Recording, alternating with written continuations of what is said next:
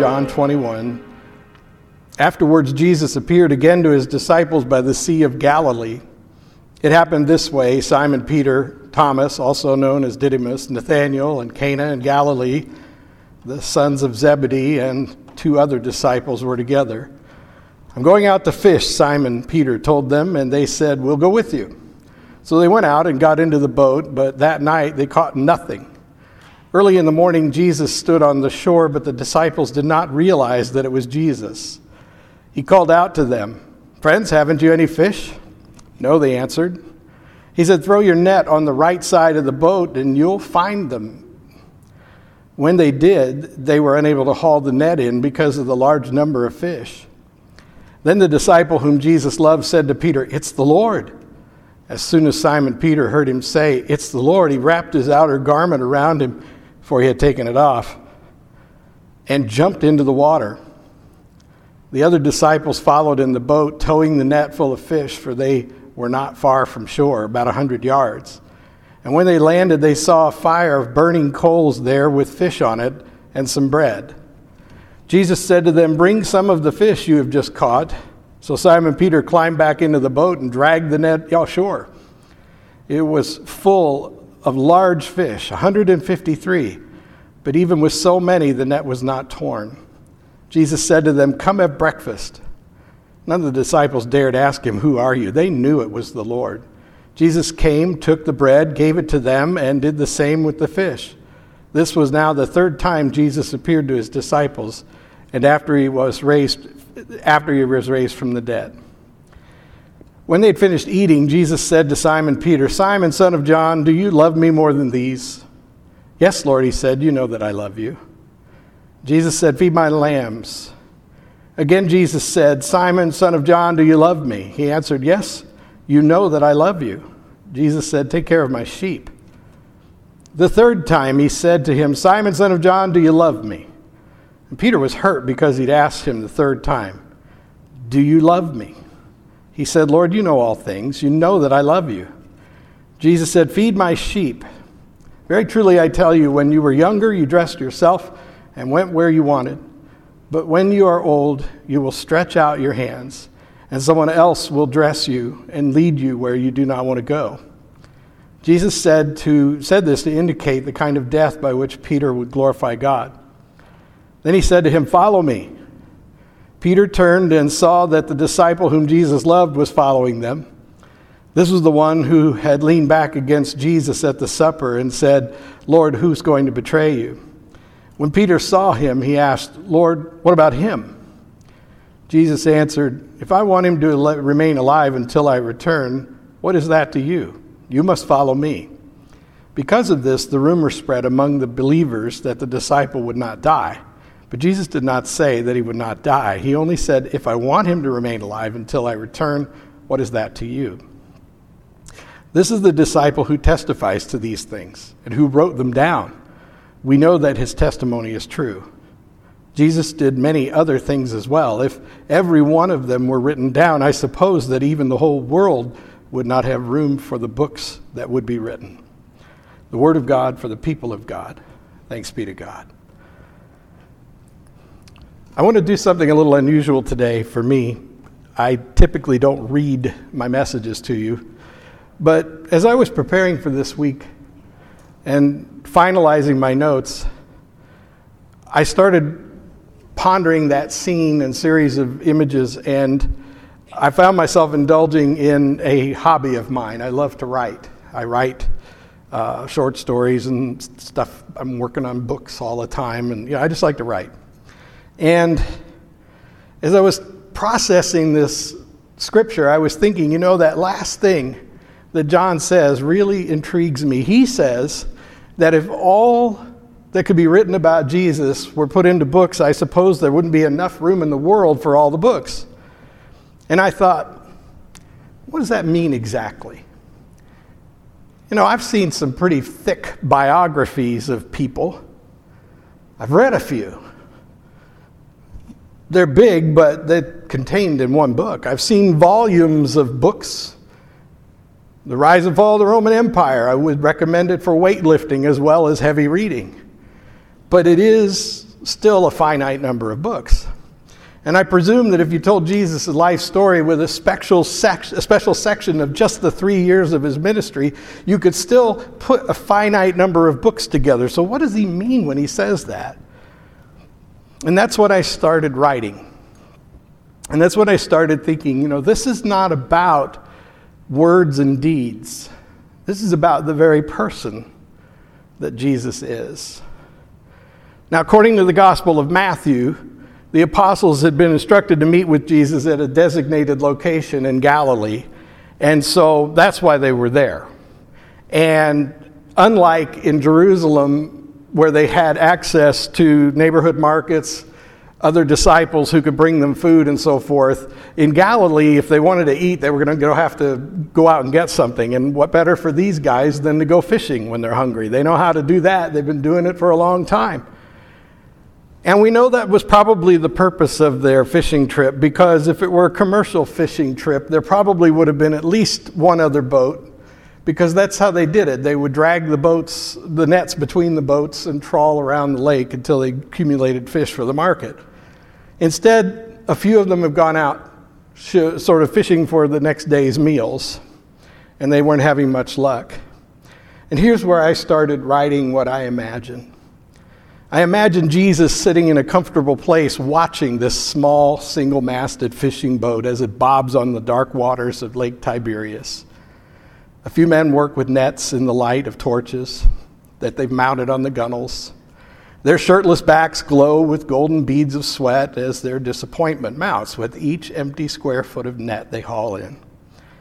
Jesus must have been able to hear the voices as they grumbled and complained. "Have I lost it?" Peter might have exclaimed. Perhaps with a chuckle, Jesus calls out, "How's it going?"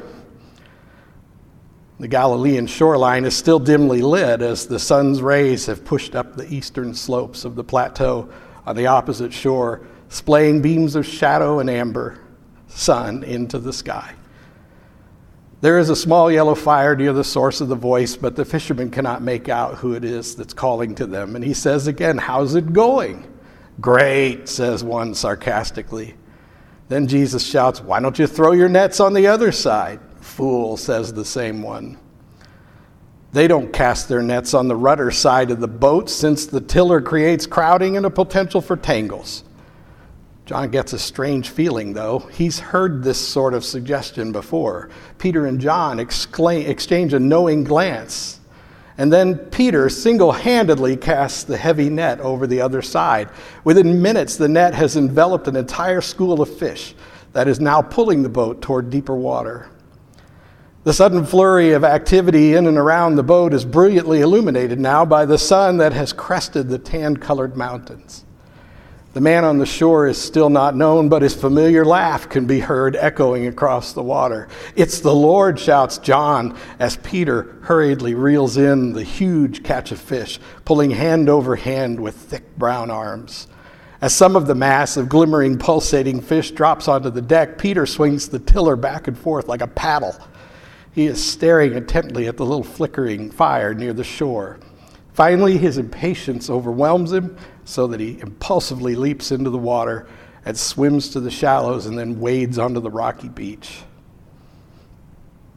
Later, as the men sit on rocks, crossed legs, devouring flame-roasted fish, one says, "Only the Lord could arrange for a net to be that full without bursting." Another says, 153 fish.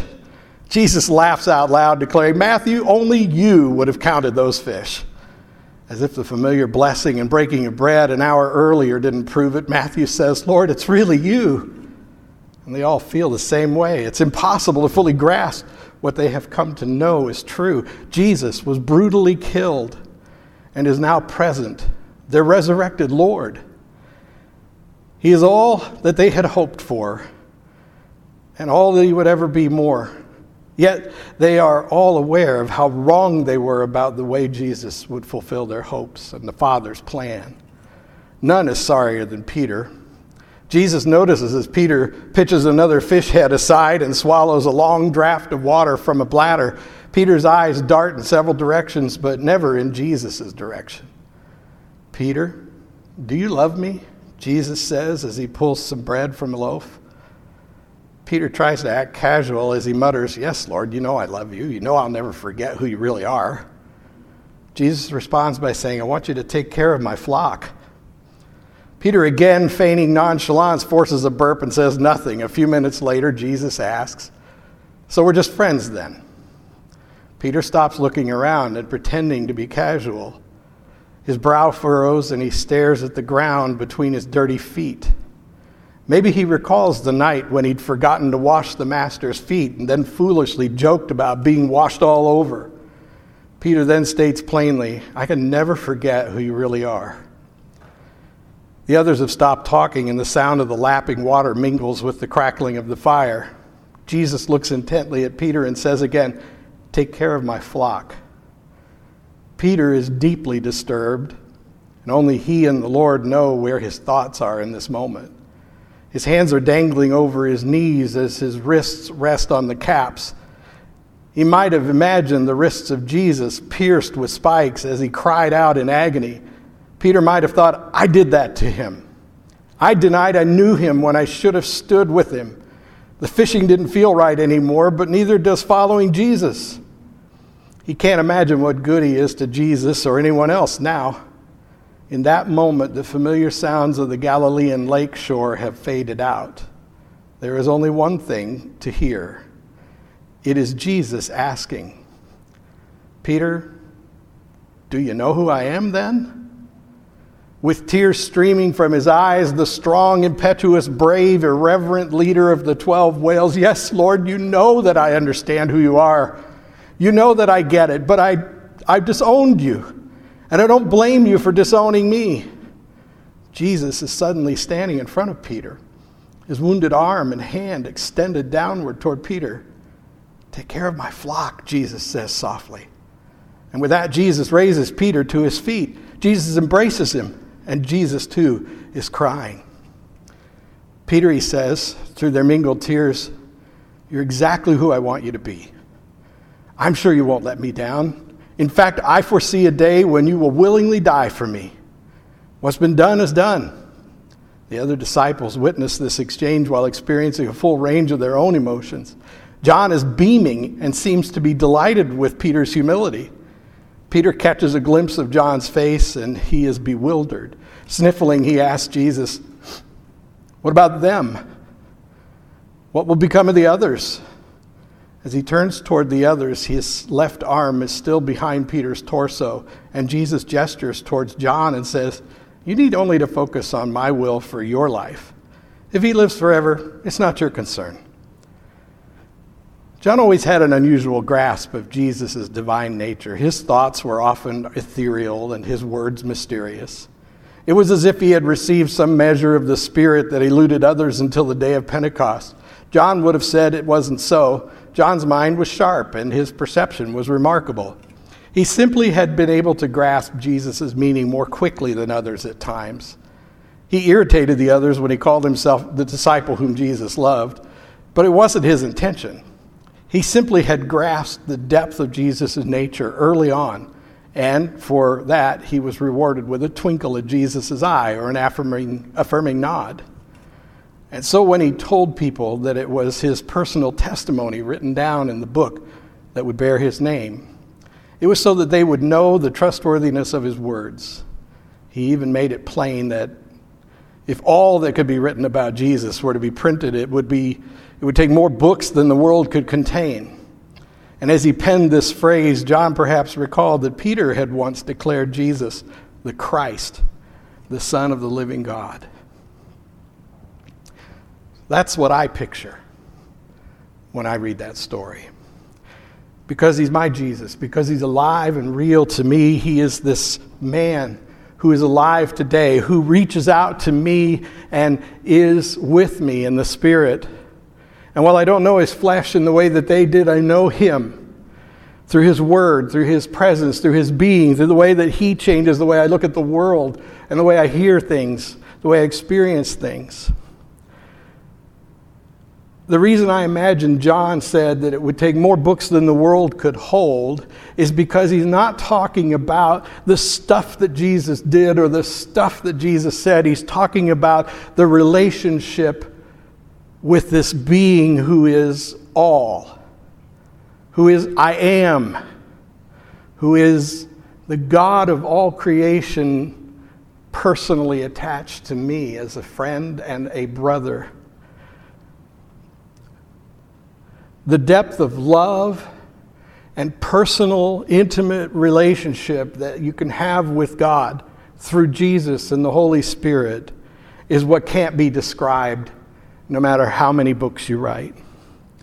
And this is what I preach for. This is what I plead with you about each week, that you might have a life so intimately affected by the Lord Jesus that your conversations with him, your interaction with him is like that of Peter and John and all the others. And that it might lead you to deeds and words and more, because you become the very extension of who he is. You become the extension of his being. Now there's something that there'll never be enough books to write, because it never ends. Because we are the body of Christ, and the body of his works never ends.